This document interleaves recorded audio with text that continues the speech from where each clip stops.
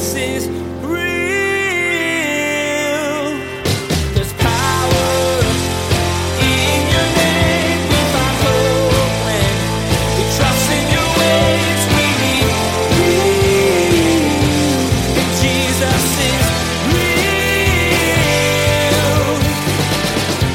real. Don't get tired in doing good things, knowing, like having a settled, deep knowledge that in due season, at God's appointed time, there will be a harvest if you're still there.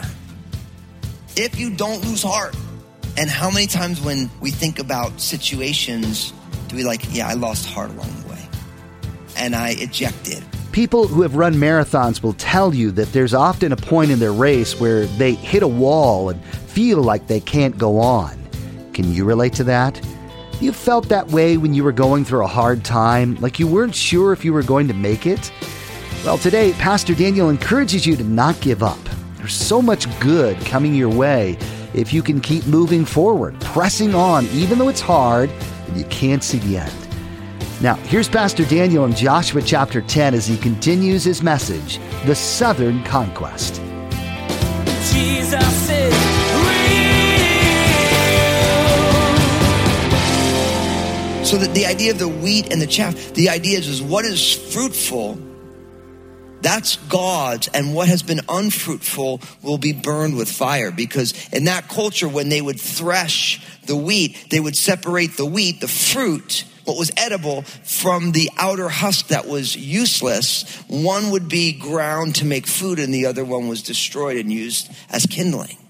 And so when you hear something like that, you realize that Jesus saying, by this my Father is glorified, that you bear much fruit and so you'll be my disciples. That has a much more profound ring to it when you put it in those type of ideas.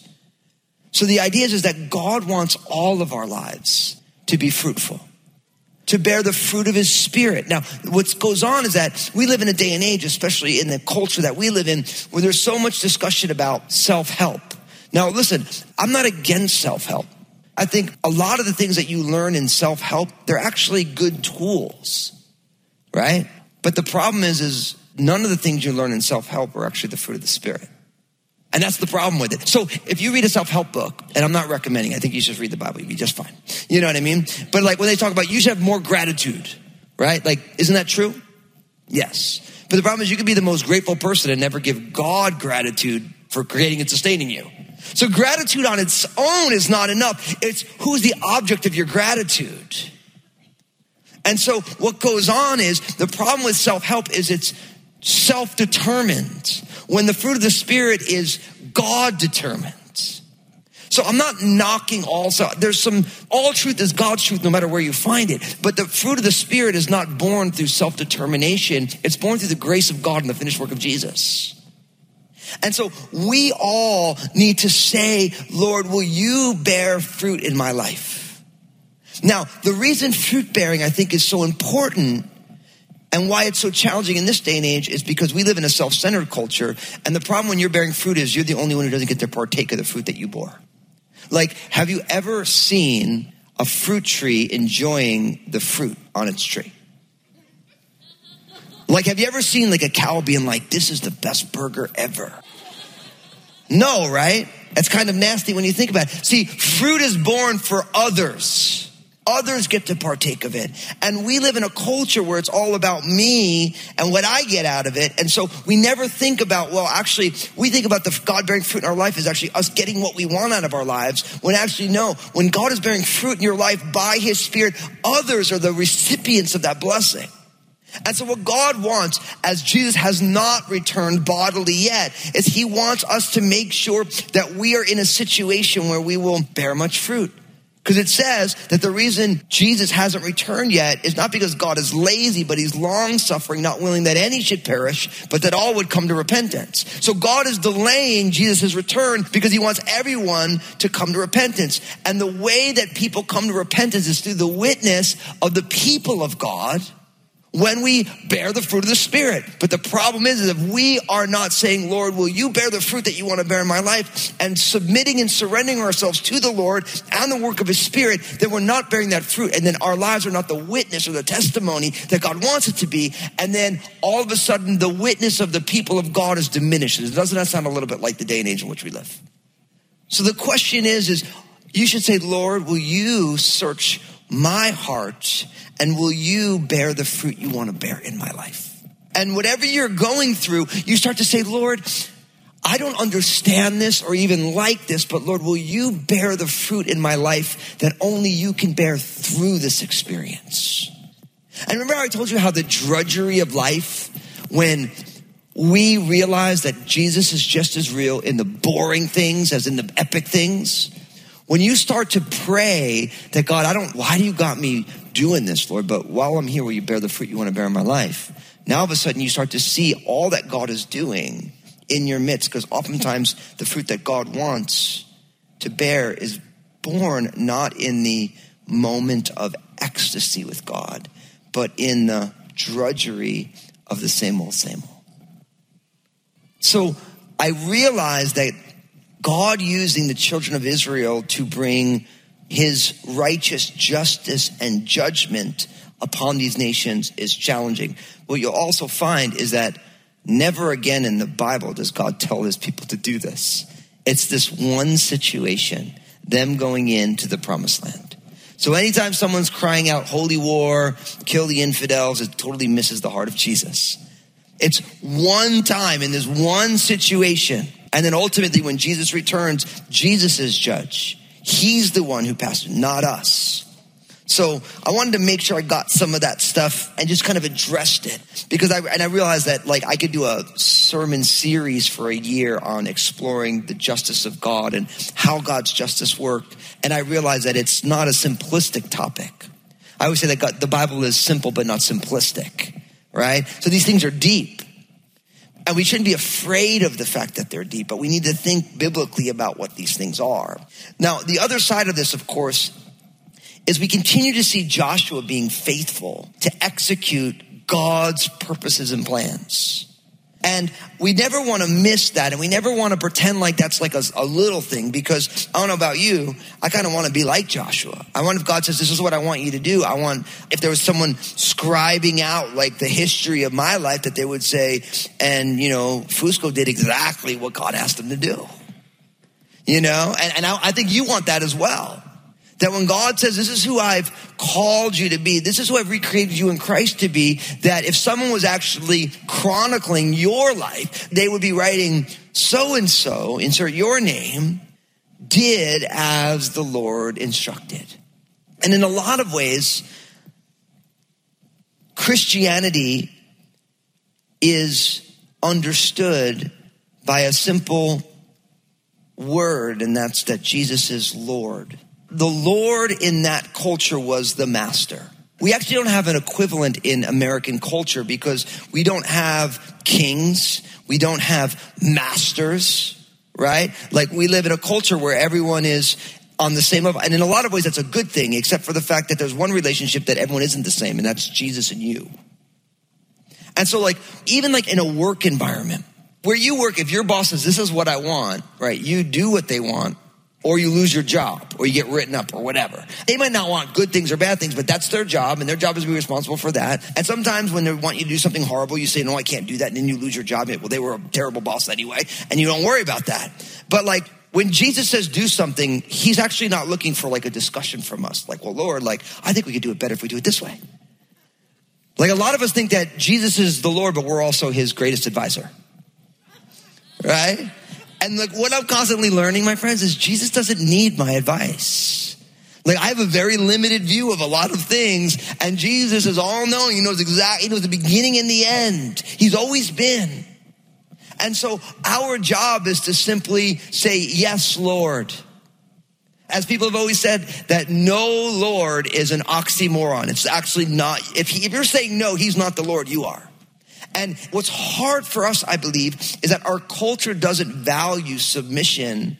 And so because our culture doesn't value it, we actually don't have any cultural understanding of the relationship that we're supposed to have with the Lord. And I'm not saying you, I'm saying us. Like, I'm living in the same world, you know? And so are you submitted to Jesus as Lord? If Jesus says, this is who you are and how I want you to be, if he's the Lord, we just do that. We don't say, well, yeah, I was going to, but, I just didn't feel like it, or I didn't really like that idea. Right as you step in disobedience, he's not the Lord. Now, of course, it's important to say at this point that all of us have sinned and fallen short of the glory of God. That's why we believe in Jesus in the first place. There's not one person other than Jesus himself who always did those things that pleased his Father. All of us, we got issues. And that's why Jesus died and rose again. But now on the other side of the cross, and for those of you who are here who are born again, right? When you say that you are born again, you've been made alive by the Spirit through the finished work of Jesus. And what that means is you are declaring him to be Lord. So let it be so. But if he's the Lord and you're not doing what he wants, then he's not the Lord, even though you're saying he's the Lord. Jesus isn't asking any of us to do anything even remotely as nasty as what he asked Joshua to do. I mean, he literally told Joshua, I want you to go into these towns and I want you to kill everybody. Men, women, children, the king, everybody. And we have this systematic, Joshua did it. He killed the king with the edge of the sword. He utterly destroyed them. All the people who were in it, he let none remain. So if Joshua can have the faith in God to do this, then can't we trust the Lord to do what he's asking us to do? So Joshua does this in Makkedah, and then he does it in Libnah. The king is dying. All the people are dying. By the time you get to verse 31, he passed from Libnah. All of Israel's with him to Lachish. They encamp against it. They fought against it. And the Lord delivered Lachish into the hand of Israel, who took it on the second day. Now, I think that's fascinating because I think the other thing that we can learn from this is that in every moment of your life, there's always battles that are being fought. And some battles, like the Battle of Jericho, took 7 days. The Battle of Ai first happened, they were defeated, and then they went back and were victorious. This one, it took a little time. And I think one of the things that we also struggle with is that for many of us, we want these battles to be won right away, and they take time. And the problem is oftentimes we get weary in the midst of the journey of the battle. I mean, you realize if God could extend the day so that Joshua could defeat this coalition, then why did it have to take 2 days?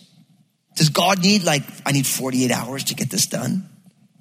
Obviously, God has other purposes and plans that he's working out so that it takes a little longer. So did you ever wonder why God delays on things that you're hoping for, waiting for? Why is he delaying? Well, maybe because the only way that we can learn how to be faithful is if God delays our gratification. And maybe what God really wants is for us to be faithful, not just to get the things that he's promised us. Why? Because is getting the things we want, is that the fruit of the Spirit? Or is faithfulness the fruit of the Spirit? See, when you're dealing in a situation where somebody is challenging, if the fruit of the Spirit is love or patience, obviously God can fix the situation and remove the issue, but God puts us, we're in these situations so that love would be born in our lives, that patience would be born in our lives, because that's the fruit that abides into eternity. All this other stuff is just us bringing ourselves back into a more comfortable place. But God isn't interested in our comfort. He's interested in our conversion and our transformation, and ultimately our life being fruitful, that our lives may be life-giving to other people. So sometimes things take a little time. And so don't worry. I always think about something taking time. I'm always reminded of Galatians, where it says, don't be weary in doing good, knowing that in due season you will reap if you do not lose heart. So it says, don't get tired in doing good things, knowing, having a settled, deep knowledge that in due season, at God's appointed time, there will be a harvest if you're still there. If you don't lose heart. And how many times when we think about situations do we I lost heart along the way? and I ejected, or I just said, forget it. Or you end up like Abraham, where God promised him a son by his wife Sarah, and finally they're like, man, it's taking too long. Abraham's like, I'm 100. Sarah's like, I'm 90. Like, this is bad. This is long before, in vitro and all these things and great doctors. And like, well, we got Hagar here. We can get a baby. And then you end up with an Ishmael, which was not God's plan.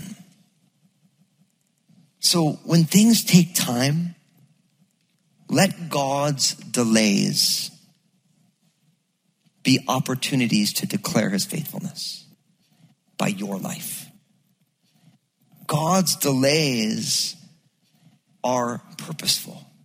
Now, we find in verse 33 that then Horam, the king of Gezer, came up. I just love that the word Gezer's in the Bible. I just think it's awesome. Anyway, and Joshua struck him and his people until he left him none remaining. Verse 34, from Lachish, Joshua passed to Eglon and all of Israel with him, and they encamped against it, and they fought against it, and they took it on that day and struck it with the edge of the sword, and all the people who were in it were utterly destroyed that day, according to all that he had done to Lachish. So Joshua went up from Eglon, and all of Israel with him to Hebron, and they fought against it, and they took it, and they struck it with the edge of the sword, its king, all of its cities, and all the people who were in it. He left none remaining according to all that he had done to Eglon, but utterly destroyed it and all the people who were in it. In verse 38, and then Joshua returned and all Israel with him to Debir, and they fought against it. And he took it and its king and all of its cities, and they struck them with the edge of the sword and utterly destroyed all the people who were in it. He left none remaining as he had done to Hebron. So he did to Debir and its king as he had done also to Libnah and its king. Again, you see how kind of boring this is, right? Like, just imagine me studying this and being like, Lord, like, it's this repetition. It's this monotonous repetition of they went to this place, they killed the king, they killed everybody, they did to that person like they did to the last person. But then I started thinking to myself, what if our lives were so-and-so went to this place and loved the Lord their God with all their heart, soul, strength, and mind, and loved their neighbor as herself, loved them all, completely loved and served everybody. And then they went to the next place and they loved the Lord their God, and they loved their neighbor as themselves, and they served everybody there, and they served them to the end. And then they went to the next place and they loved the Lord their God, and they love their neighbor as themselves. They serve them in all the needs that they have. And everyone's life got changed. And then we went to the next place and the next place. Doesn't that sound like a life well lived in God's kingdom? So there is a monotonous rhythm to life. But what our job is, see, for Joshua, they were executing God's judgment. That was their job. God was giving them the promised land, and they were there to execute judgment against these nations. But our calling is not Joshua's calling. Our calling is to be salt and light. Jesus said, you are the light of the world. A city that's set on a hill can't be hidden. And nobody lights a lamp and sticks it in a basket, but they put it on a lampstand that it might give light to the whole room. And you're the salt of the earth. But if the salt loses its flavor, how shall it be seasoned? When a salt loses its flavor, it's good for nothing but to be thrown on out and trampled underfoot by men. And then Jesus said, so let your light so shine before people that they might see your good works and glorify your Father in heaven. And then in Acts chapter 2, when Jesus says, listen, I don't want you guys to leave Jerusalem until the Spirit comes upon you, and then you'll be my witnesses. And in Acts chapter 2, the whole entire house shook, and they were filled with the Spirit, so that they could declare of the glory of God and live differently. So our calling is the same as Joshua's, because our calling is to be obedience, but the function of our calling is different because God has called us to be the agents of reconciliation in this community and in this world. Do you realize that? That God has redeemed you if you are here and you've put your faith and trust in Jesus. God has redeemed you so that you would be a vehicle for his reconciliation to reach everybody else. Not just the people you like, not just the people who you agree with, not just the people who you feel comfortable with, but everybody. That's why you've been born again. Because God is glorified by using you to impact someone else's life. So God saves us so that then he can turn us outward into the world, that we become the body of Christ. We become his hands and feet. We become the vehicle through which his blessings enter the world. And my prayer is that, would to God, that each one of us would find our lives monotonously, very simply and repetitiously, that we are agents of reconciliation everywhere we are. I go to my job and I'm an agent of reconciliation. I go to my house with my crazy family and I'm an agent of reconciliation. And I go into my community where I'm watching my entire culture be ripped to shreds in every single direction. And I'm a person who's an agent of reconciliation in Jesus' name. And I look at all the ills of our society and I say, if I'm the hands and feet of Jesus, God wants to let heaven touch down. And so all these things that are problems, maybe that they're problems because we're not busy fixing them. So rather than complaining about them on Facebook, we're actually going to roll up our sleeves and we get our hands dirty in this world with other people trying to figure out how to fix this stuff. And my prayer is that our lives would be repetitiously, almost monotonously boring with recreating a broken world in the image of Jesus. Because that's our calling. That's our calling. And so this chapter ends these summary statements. So Joshua conquered all the land, the mountain country and the south and the lowland and the wilderness slopes and all the kings, and he left none remaining, but utterly destroyed all that breathed as the Lord God of Israel had commanded. And Joshua conquered them from Kadesh Barnea as far as Gaza and all the country of Goshen, even as far as Gibeon. All these kings and their land Joshua took at one time because the Lord God of Israel fought for Israel. Then Joshua returned and all Israel with him to the camp at Gilgal. So really what we have here is we have a comprehensive statement of Joshua's victories, right? All these cities. You know, you have things like the hill country, which was the central mountain range. The Negev was the desert in the southern part. You have the western foothills, all these different places. And what we are reminded is that not only did the children of Israel have things to do, but God also had promised them this land. So what's amazing about this, and because we're divorced from it by time, is that they were walking in and receiving the inheritance that God had promised to them so long before. That there was an inheritance that God had told them they were going to have, and now they're actually walking in it, but them walking in it takes some time.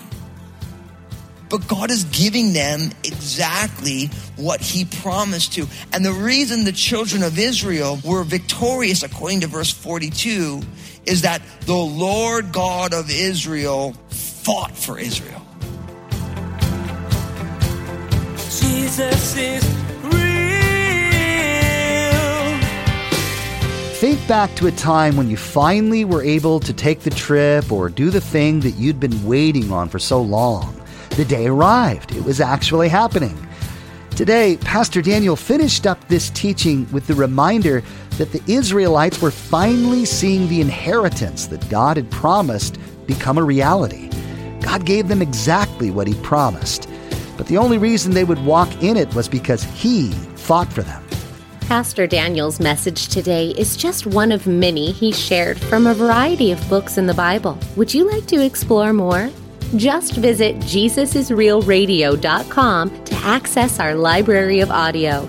You can also connect with Pastor Daniel on Twitter, Facebook, and Instagram through the links you'll find at the bottom of the page, JesusIsRealRadio.com. Hey, this is Josh, and I wanted to personally thank you for listening today to Jesus is Real Radio.